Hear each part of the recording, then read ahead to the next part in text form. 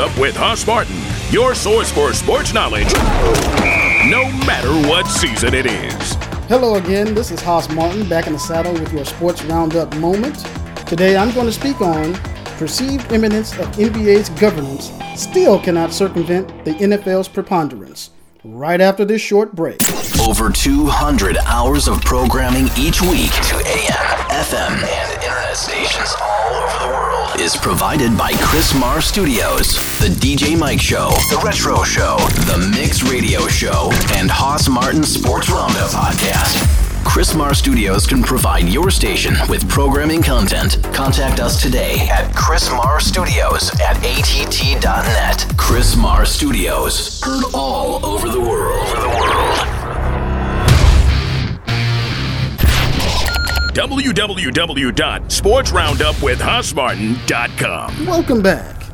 Since the National Basketball Association has dominated the headlines during free agency, undercurrent sentiment feels that the NBA has surpassed the National Football League.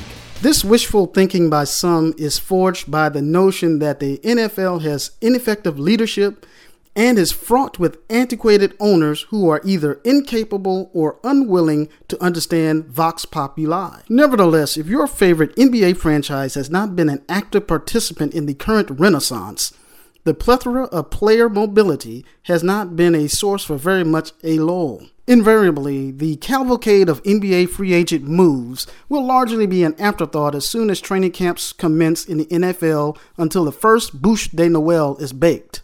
In other words, the gridiron still reigns supreme. Don't miss Sports Podcast with Haas Martin. One final note, I want to congratulate the U.S. Women's National Team for their World Championship. I'm hoping that they can finally get equal pay. Thanks again for joining us at Chris Marr Studios, produced by DJ Mike. Until we meet again next time, this is Haas Martin saying, keep on riding hard. This has been Sports Roundup with Haas Martin, a Chris Marr Studios production.